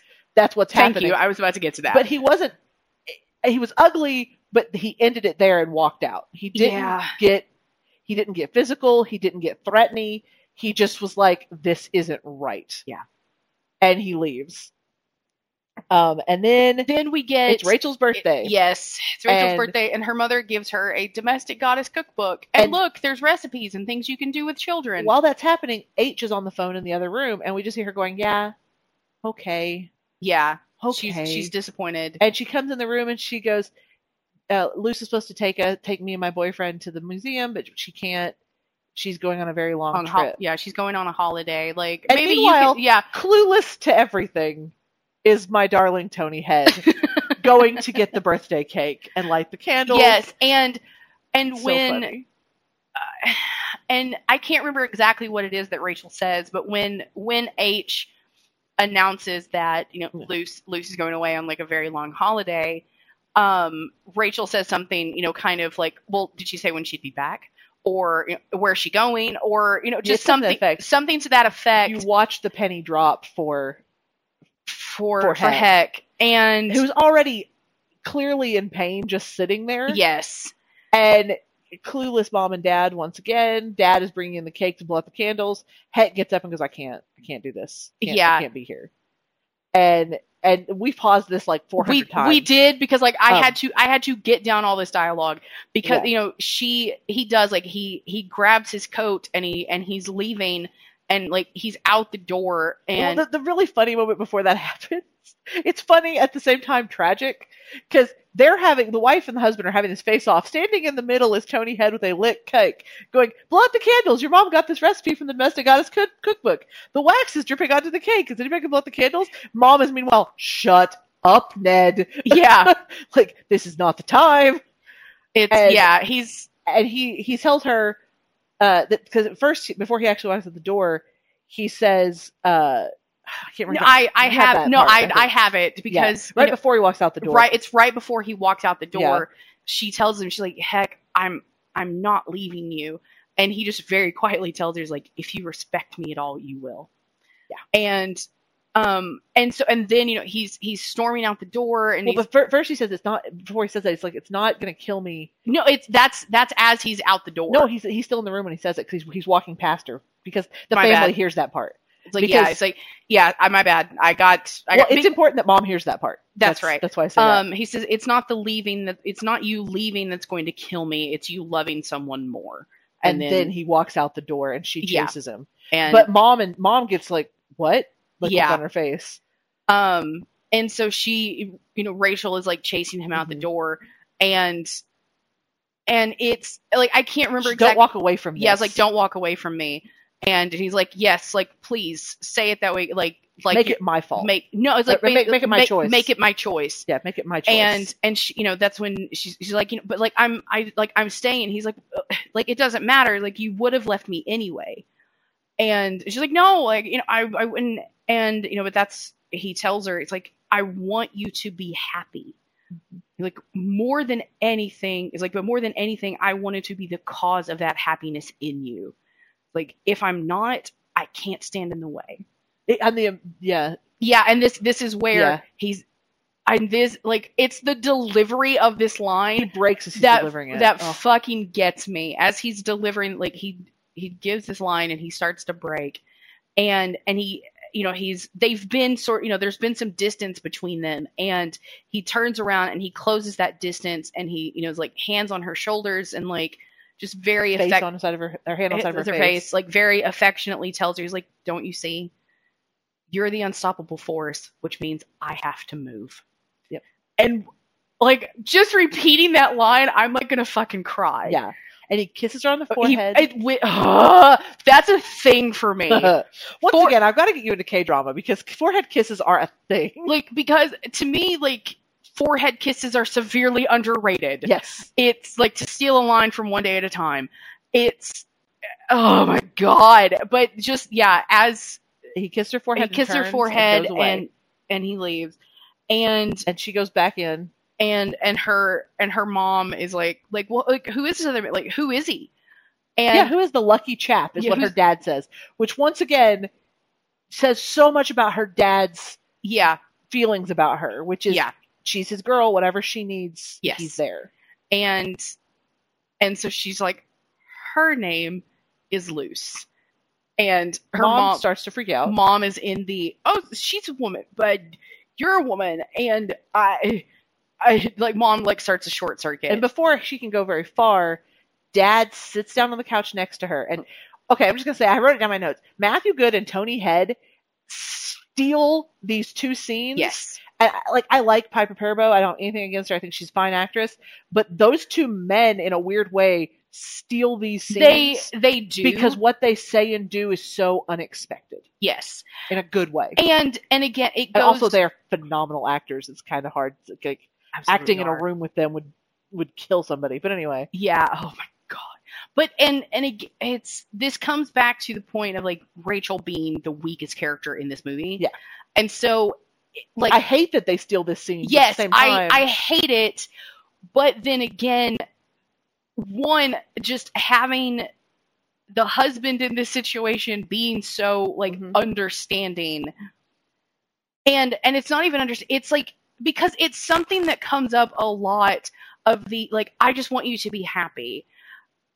And a lot of times that never, like, that line, it never really rings true. This to me is the one time that it did. Like, you genuinely feel that all he wants is her happiness. And that if it means taking himself out of the running, then he's going to do it, by God. And so just because she's so underwritten, like, I do hate the fact that, like, the two men in this movie are given these wonderful, like, this wonderful dialogue, but also for that time, having, like, two very supportive characters, because like I'm about to read what it is her dad says. Yeah. And again, the fact that that was 2005 and he says the following. Yep. Like, I think it's important that it's the dad and not the mom too. I yes. know that sounds weird, but like it feels important to me. I don't know why. No, but it does. I get it. Okay. And because I kind of felt that way about Love, Simon too. Yeah. Because men are typically portrayed as the more strong, domineering, and okay, toxic. Yes, you've hit the nail on the head, and it's that like toxic masculinity is so rampant. Yeah. In modern culture, and it's so rampant in a lot of media, like in the films that we watch and in the books that we read, and so to have, you know, like in Love, Simon, like his dad wasn't toxic, he was just kind of clueless isn't the right word. It's just, yeah, you know, his dad definitely wasn't toxic, but you know, he was just a little clueless. Yeah. And a little like uneducated. Uneducated is the right word. But it, you know, it takes him a beat to kind of come around, but like when he does, the fact that he just shoves all of the masculine bullshit aside. And in Love Actually, I always felt like it wasn't that he needed to come around to his son being gay. He had to come around to the fact that... You mean Love, Simon? You said Love Actually. Whatever. British, leave me alone. But in that movie, I always felt it was more like he wasn't coming around to his son being gay. He was coming around to the fact that he missed it. Yes. That was what upset him more than anything else. He missed it, and so in doing so, he made these comments. And it's like he's upset that like it's never with his son. Yeah, he's never upset with Simon. Like the onus is on him. He's mad at himself. He's like because the fact that he missed the fact that his son is gay, and so he. He's apologizing for the fact that he was an idiot, and so like he's angry at himself. Yes. And so the fact that because it is typically, you know, it's a lot of, you know, in kind of like queer storytelling, it is usually the father who is like the aggressor is the wrong word, but who is the one who has the problem with it and is the one that takes longer to come around. And so, because like, you know, I've mentioned the movie Boy Erased, which is an incredible movie, and like I'm not tearing it down, but that's definitely the thing of like, you know, his mother steps up and is like, you are my child. I don't like, we sent you to this thing and it is terrible, and I am so sorry, and I will never stop asking your forgiveness for that, but you are my child and I love you and will do anything for you. But it takes years to finally like come around with his dad. Mm-hmm. And so to have that in this movie, like for her dad to just like sit down and tell her all of this that I'm about to read, it's like, it's so soft and it's so loving. And the other thing we haven't really mentioned so much, mm-hmm. Mom and Dad are not a super healthy couple. No. Mom is constantly tearing Dad down and ripping him apart. And Dad does a little bit of the same. Yes. But his is more just quiet, taking it, standing there. Yes. And I think that's important to note, is that he doesn't usually have a lot to say in his wife's presence. Yeah. And when he does, he's told to shut up. Yes. So this is the moment he steps up and says, no, I'm going to say something. Yeah. And yeah. And this is what her dad tells her. When I first met your mother back in the Trojan War, I fell for her like a shot. And although she loved me, she married me, somehow I always knew I was never quite up to snuff. Like, we muddled through, we got through the years, but I never doubted that if she met anyone she ever really fell for, who made her realize what true love is, she'd leave me like a shot. And how could I argue? Whatever you decide to do from here, we will support you. We always will. But please, my darling, follow your heart. Oh, it's so good. And then she responds. And she's like, you know, like, can I borrow your car? He's like, I will drive you. And meanwhile, Mom's like, you're not going without nothing. Yeah, Mom says like, nothing happens without me there. And she does. And this is the other really cool thing with the mom. She starts to head out the door and then realizes H is still standing there looking a little shell shocked and broken. And she goes, do you want to come with us? And H says, no. It's like, when I get back, we can talk about this. Okay. Yeah. And she just says, okay. And Mom rushes out to the car. And on the drive, she's like, "Well, there are other male fish in the sea." Yeah, Mother is like, still like, yeah, it's, yeah. Which, that's a thing that comes up a lot in, it's a shorthand. It's, it's a shorthand joke. She is going to come around to accepting. It's just, you get the idea that, she'll come around, but like cause it doesn't all happen like at once, but they do have like through this conversation of like, we have the rom-com chase of like, they're trying to get across town to Luce's shop. Luce is already gone. When they get there but we have like during, like while we're in the Range Rover, you have, like, her mom is saying, it's like, well, like if heck is not the one for you, like there are plenty of other fish in the sea, male fish. And she's like, just kind of like blows it off, doesn't think about it. And then like at some, then her mom like also says, well, like, but if you're like, how am I going to get my grandchildren? And then her dad says something to the effect of like, well, like there's this new device. It's like, it's rather something like a turkey baster. Yeah. And like, it's about it. And like, she jumps out of the car and like runs into Luce's shop. And at Luce's shop, her mom has taken over running the shop. Yeah. And so she's like, "You're the girl, aren't you?" "Yeah." "You have a husband?" "Not anymore. I left him. He left me." "So you're free now?" "Yeah, let's go." And then mom's like, "Okay, bye." And she like turns to the customer, "Have you ever ran a flower shop before?" And just like hands her the apron and goes. And they run, and mom gets in the car with her. And so dad is now in the back seat and with Tessa, and Luce's mom's in the front seat with Rachel, and they're trying to catch up to Luce. And in the back seat, well, actually, meanwhile, we see Heck get home, walk up to the roof, which he's always been afraid of heights, and that's fear is a whole thing with him that kind of got deleted from the movie, because there's like a deleted scene that says he talks about fear. But she mentions he doesn't like going out to the edge of the roof because he's always scared. Because and actually, this is really weird that like this is in this movie, because I was watching, of all things, like BuzzFeed Unsolved, and it came up like talking about, it was like, the fear of heights being, it's not actually like that you're afraid that you're going to fall. It's that you're afraid that you're going to have the impulse to jump. Yeah.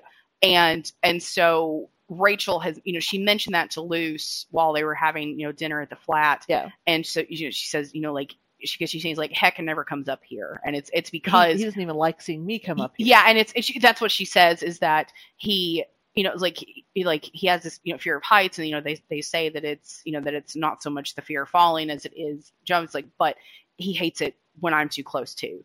And so Heck is standing he actually walks up and stands at the edge, kind of looking over, and then H is there. Yeah. And they have this really cute scene of her going, "Are you still sad?" Yeah. And he just kind of starts to cry. Which I love, because like I love it. She's like, like here, like I brought some sweets. I didn't know what you like, so I just got pick and mix. And he kind of cries a little, and he says he wishes he hadn't done the right thing, because even when she's with me out of guilt, she's still with me, kind of thing. But he knows he's done the right thing, but part of him is kicking himself.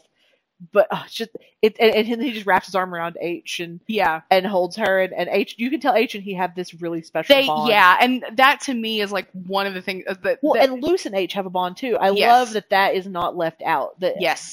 Anyway, sorry. No, I'm totally with you. So then we're back in the car. Yes. And mom and dad, Tessa and Ned, are in the back seat, and she tells him, "You were always enough for me." Mm-hmm.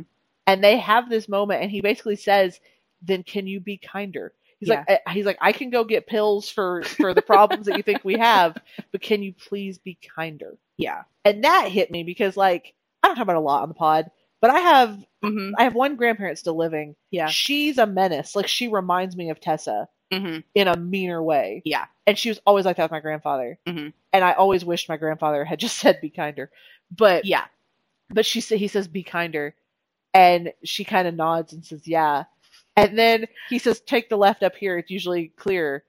And they immediately run into a traffic jam. She makes the comment, "My husband is useful as a fart in a jam jar."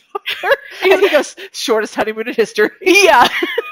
So good. But you do get the idea that the two of them they're gonna be a bit better to each other, and I think that is something else as a B plot I friggin' love, because that's rare. So they get caught in traffic. Luce is also caught in traffic with a very horrible cabbie that I'm not even going to get into. Yeah, we're not going to get into horrible. That. She calls her. She called Rachel. Abby. Rachel. I don't know where you got Abby. Rachel calls Luce, and Luce says, "I can't do this. Nope, not even going to talk to you. Bye." Yeah. And hangs up the phone. So she gets on top of the car, and she does the yell. Yeah. And then she realizes, it's because there's a guy, like there's a delivery guy on a bike, like riding through the traffic, and he's singing, and while Rachel's on the phone with Luce, she heard it, and then the guy like drives past her. She's like, I just heard that. And so she gets on the thing, she realizes Luce is in the same traffic jam. She yells. Eventually Luce gets out of the car, and they run to meet each other. Yeah. She's like, I'm going to try this. We're going to do this. He's like, I can do this. Yeah. And they run to meet each other, and they kiss, and mom and dad are kissing by the car. Yeah. I love that part a lot. Yeah. And the parallel, like I love that. And then mom is, meanwhile, Lucy's mom is in the car honking the horn because she's so excited. But and it it cuts back to the kiss, and then it goes dark. And for a split second, I was like, oh, I didn't quite expect it to end there. Yeah. But I'm like, but then again, I don't really know what else we would have. But okay, And the credits are rolling. The credits start rolling, and then we get an after credits epilogue. We saw someone in the cast list was in this, and we were like, oh, I never saw her. We must have just missed her. Like, oh yeah, she must have just had like a little 2-second thing in the background. We must have missed her. And no, we got her cameo now. Yeah, so excited. Yeah, so that person is Angel Colby. So earlier on in the movie, which we didn't really talk about it, but just briefly, it's mentioned that Heck always wanted to write a book on travel. Yeah. And he never did it because he never got around to traveling between Rachel and work and life. And now Rachel. And so it ends with him getting on a plane because now he has the time and he doesn't have Rachel. And he sits down next to Angel Colby. And there was cheering in my house. Yes. Because we both went, oh, this is where this is going. Yeah. We vote yes. Yes. And so, yeah. It's so funny because like, it's immediately, just like that love at first sight kind of attraction, and the, and they're kind of like making small talk, and she says something stupid and she like kicks herself, you can see. Oh, like you just see her like mentally kicking herself. He says he's writing a book and she goes, I can read. He's like, oh, I'm traveling, I just write this book. He's like, oh, that's great because I can read, and like it's just, you see her like mentally facepalm, and so funny. And then it flashes over and you see Coop has a baby, which was weird. That came from nowhere. Literally, we were like, that's what the weirdest fuck? Like insert shot moment. Like maybe he's had a kid all along and we didn't know. Which okay, that would be a plot twist, right? That would have been an important plot twist that I would have liked to have been aware of. Yeah. But so and we see that and then we see Rachel and Luce sitting out in the cold together. Yeah, just being very coupley and cuddly. But then it goes like one of the last things we see. The last shot is it's back to the two of them. It's back to Heck, and he asks how long the flight is, and she says 24 hours, plenty of time, and he just turns and looks at the camera and kind of raises an eyebrow, and then he just breaks out into like this amazing grin, and then it just goes black and like the credits roll. And like I said, like it looks like he's about to laugh. Yeah. And I told you like what I said like immediately after the movie. I said like one, it's like my favorite like fourth wall break outside of Deadpool. In like a rom-com. Yeah, sure. Definitely like best like fourth wall break in a rom-com.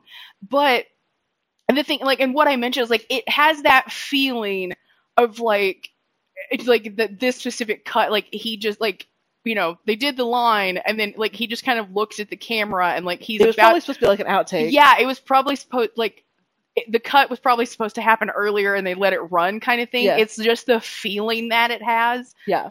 But like we were just like cheering. Like it was get it, Angel Colby. It was so funny and so good. Because Angel Colby, for those of you who don't know, played Gwen on Merlin. Yes. Which Tony Head played Uther, which is Arthur's father. Yes, which there is a series, if you can find it, it is so good, There's a series called Dancing on the Edge, and it's Tony Head, Angel Colby, and Matthew Good. And I forgot Matthew Good was in that. Yeah, he's the reporter. And then, oh my god, I think it's Chiwetel Ejiofor. Sorry, because of like the timing of like when it came out, I was like, "Fuck, is it David Oyelowo or is it Chiwetel Ejiofor? It's one of the two. Which one is it? It's Chiwetel Ejiofor." But it is an excellent series, and I loved it. Because I mean, amazing people. How could I not? Sure. So do they stay together? I think so. Sure. Why not?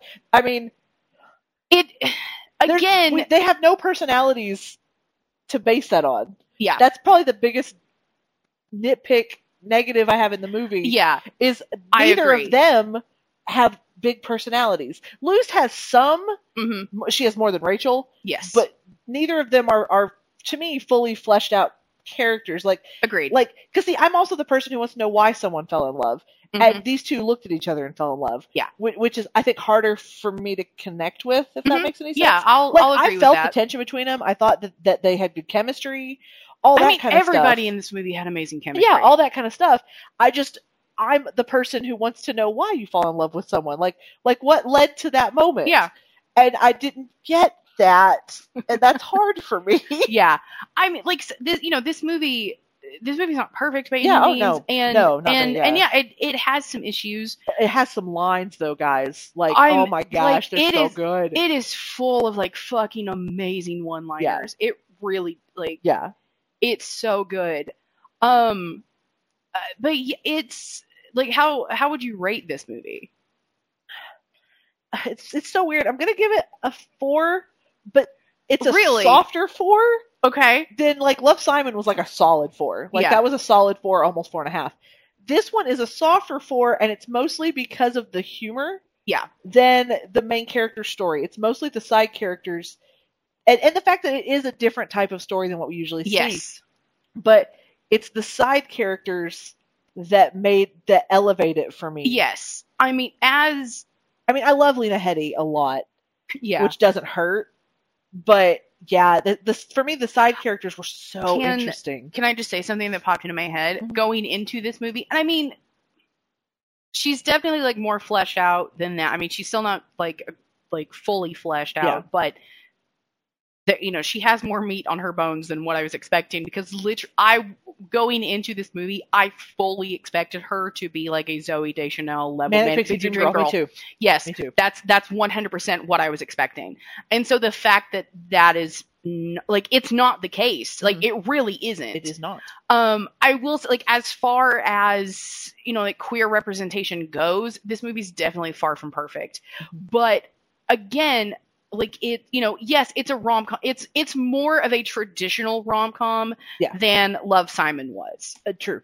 Like, that's because Love, Simon was also a coming-of-age movie. Yes, absolutely. Like, Love, Simon it's a rom-com in the way that, like, John Hughes movies are rom-coms. Yes. Like, Imagine Me and You was definitely more of a traditional rom-com. Yeah. And again, like, I expected, like, characters to be villainized, and I think they that's weren't. The other thing is, I was super pleasantly surprised. On a reviewing, I might rank it lower. Yeah. But because I was so pleasantly surprised, yes, by the attitudes that the movie took itself, yes, and stuff, like nobody was villainized, none of that. Yeah. I do appreciate that aspect of it. Like, honestly, like, other right, like, I was like, my brain had like 3 different thoughts at one time, and like they collided. Yeah, other than, like, as we mentioned, like, Rachel being very flat. Like, Rachel is just not incredibly well written. Because that's, I don't even know what Rachel does for a living. Like, we saw her in an office, but I didn't actually catch what she did. I think she might have been a proofreader. Yeah. Because like some kind of editor, kind of. She kept fixing misspellings, but like, I didn't really know. Yeah, it's like she didn't exist outside of love, which is always something we talk about. Yes. Like, they need to exist outside of a relationship. And she had relationships with her family and stuff that helped, but it felt like she was missing, like we were missing a big piece of her. Yes, Rachel felt very flat. Mm-hmm. He said Luce not so much. And the thing about Rachel feeling flat as a character, because, you know, when you think about it, like, this really wasn't too many years after, like, Coyote Ugly. True. And so Piper Perabo gets a lot of shit for that movie because it's not great. I don't mind it. I mean, it's not my favorite. It's not that great of a, like, yeah. It is I've only seen it once, and it was a long time ago. It is a piss poor script, but it is superbly acted. Yeah, and the music's pretty fun. Yeah. And, you know, having, like, Maria Bello and John Goodman and, you know, and like that, and like, and, you know, this, and it being kind of one of the, you know, like the first thing that she got really noticed for. Yeah. Like, this movie, like, it kind of, like, her star rose very quickly. And so because she kind of led that movie, I think going into it, people expected more, like, because to an American audience, she was the star to hang this on. Yeah. Like, and so the fact that, like, her character is so underwritten, I can see why it's, like, it was so poorly reviewed. But that's something that we always talk about with other ones, like with other rom-coms, that is always an issue when you underwrite the characters and you don't give us mm-hmm. like information about them. Yeah. We had her family information, which was super helpful. Mm-hmm.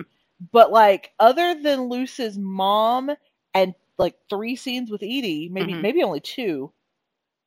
Yeah, 2. I think like 2 scenes with Edie. We don't know a lot about Luce either. Yeah. Like, we see her relationship with her mom in like 3 scenes, and we see her relationship with Edie in 2 scenes. But it's always hard when they don't exist outside of each other. In this story, it was necessary. Yeah. It's weird to me that the side characters got way more fleshed out, it felt like. Yeah. And even them, we don't have a lot of information about. They're just quirky characters. I hate to say that because it's a British movie. The side characters are your quirky, fun mm-hmm. characters, and your main couple is usually the less fleshed out couple. It's just that's it's actually a usually, thing from that time. Yeah, they're. It's not just because. I don't think it's just because this is an LGBT movie. I think it's just. Yeah. I just think the writing could have done better. And I mean, I will say I think he got better as a writer based on other things he has mm-hmm. written. The Best Exotic Marigold, for example. It's a fantastic movie. He took that ability to have quirky characters and put them all in the same place. This guy writes really good quirky characters. Yes. Like we mentioned Mamma Mia 2, which he wrote and directed. Mm-hmm. I love, once again, the side characters in that movie tend to mm-hmm. steal that movie because you've got frickin' what's her name? Mrs. Weasley. Oh my god. Yeah. But you've got her and I literally, like, I could have told you her name until you asked me. I'm sorry. You have the best friends of Donna and then the possible baby daddies. Mm-hmm. They are so, in the first one and in the second one, there is something so special mm-hmm. and vivacious about those characters. Yeah. That even though, like, in the second one, Sophie is ostensibly the main character, mm-hmm. and Lily James does a great job as a young Donna, but in the modern stuff, mm-hmm. for the flashbacks, Sophie's kind of the main character. But, and I really, really like the girl who plays Sophie, whose name just left my head too, because everybody's leaving my head. But it's the same situation in that you have Amanda Seyfried. Thank you, Amanda Seyfried. You have these wonderful. You have Julie. Is it Julie Walters? Walters. Because I don't know why. Like Harriet Walter was the first thing that popped in my head. I was like, no, it's not Harriet. It's Julie. Julie Walter. And something like that. And Christine Baranski. I was like, not Wendy Malick, the other one. My brain always conflates the two. For a long time, Wendy Malick was like the TV Christine Baranski, and now Christine Baranski is on TV. Just Shoot Me is on Hulu, and I watched like the first. Oh my god! Episodes. Yeah, sorry. Anyway, oh my god, I had such a huge crush on Laura San Giacomo. I really did. But anyway, so it's the same thing in that movie. Like, and that's another one he wrote, which is why I'm bringing it up. It's the quirky characters in the side really fill in everything. Well, like when you think of it, because like, you know, another like very famous, you know, British rom-com, 4 Weddings and a Funeral, mm-hmm.